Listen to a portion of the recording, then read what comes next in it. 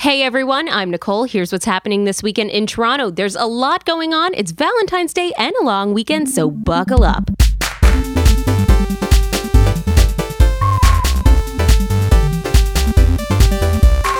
On Friday, aka Valentine's Day, aka Day of Love for some, aka Horror for others, aka Indifferent for the rest of us, 2 theaters are hosting incredible Valentine's slasher movie screenings. The Fox Theater will be showing My Bloody Valentine. That's a late screening starting at 11:30, while Drunken Cinema is hosting a screening of Valentine. That's at the Review Cinema. Of the 2, I've only seen Valentine. Spoiler alert, Brooke Shields dies in a hot tub in it. It's pretty epic. That screening starts at 9:30. You can also take your Valentine to the sticky floors of Lee's Palace. That's where local bands are doing covers of ABBA, Elton John, Meatloaf, the Bee Gees, and many more. That starts at 8:30. And if you and Bay are talking about maybe getting a dog but don't want to commit, there's a puppy date night happening at Jester's Events in Etobicoke. On Saturday, you can get crafty this weekend at the Winged Canvas Art Hub. They're hosting an anime art party. It's free for the whole family. There's also a vintage wood sign workshop that's happening at the Paint Cabin on Gerrard Street. Over in Mississauga, there's a mac and cheese festival running all weekend at the Small Arms Inspection Building. So if you don't have a Valentine but want to bury your face in some cheesy goodness, that's the place to be.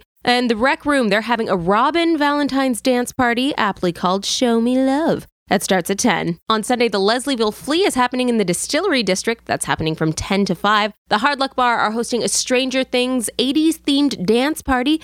So if you absolutely hate wearing shirts that cover both of your shoulders, that's the place to let at least one of them out. Crywank the band will be performing at the Monarch Tavern. These guys came all the way from the UK to cry for you, so don't let them down. That starts at 7:30. And for your Family Day Monday, Evergreen Brickworks is doing a Brewer's Backyard that's happening all day from 11 to 5, and Winter Stations kicks off at Woodbine Beach. It's an outdoor art installation that's basically a bunch of neat art that they put up on the beach when it's too cold to enjoy the beach as a beach. I mean, it's more than that, but it's mostly that. It'll be running until March 30th. For weather this weekend, you'll want to bundle up. It'll be chilly all weekend. There'll be no snow until Saturday, where we could see some flurries, but mostly temperatures will just be really, really cold, mostly below 0, all day, every day. TTC closures this weekend. If you can believe it, there are no scheduled closures happening until February 18th, which is past the weekend and beyond the realm of this weekend update. So that's on you. That's what's happening this long weekend in Toronto. Get out there and have fun.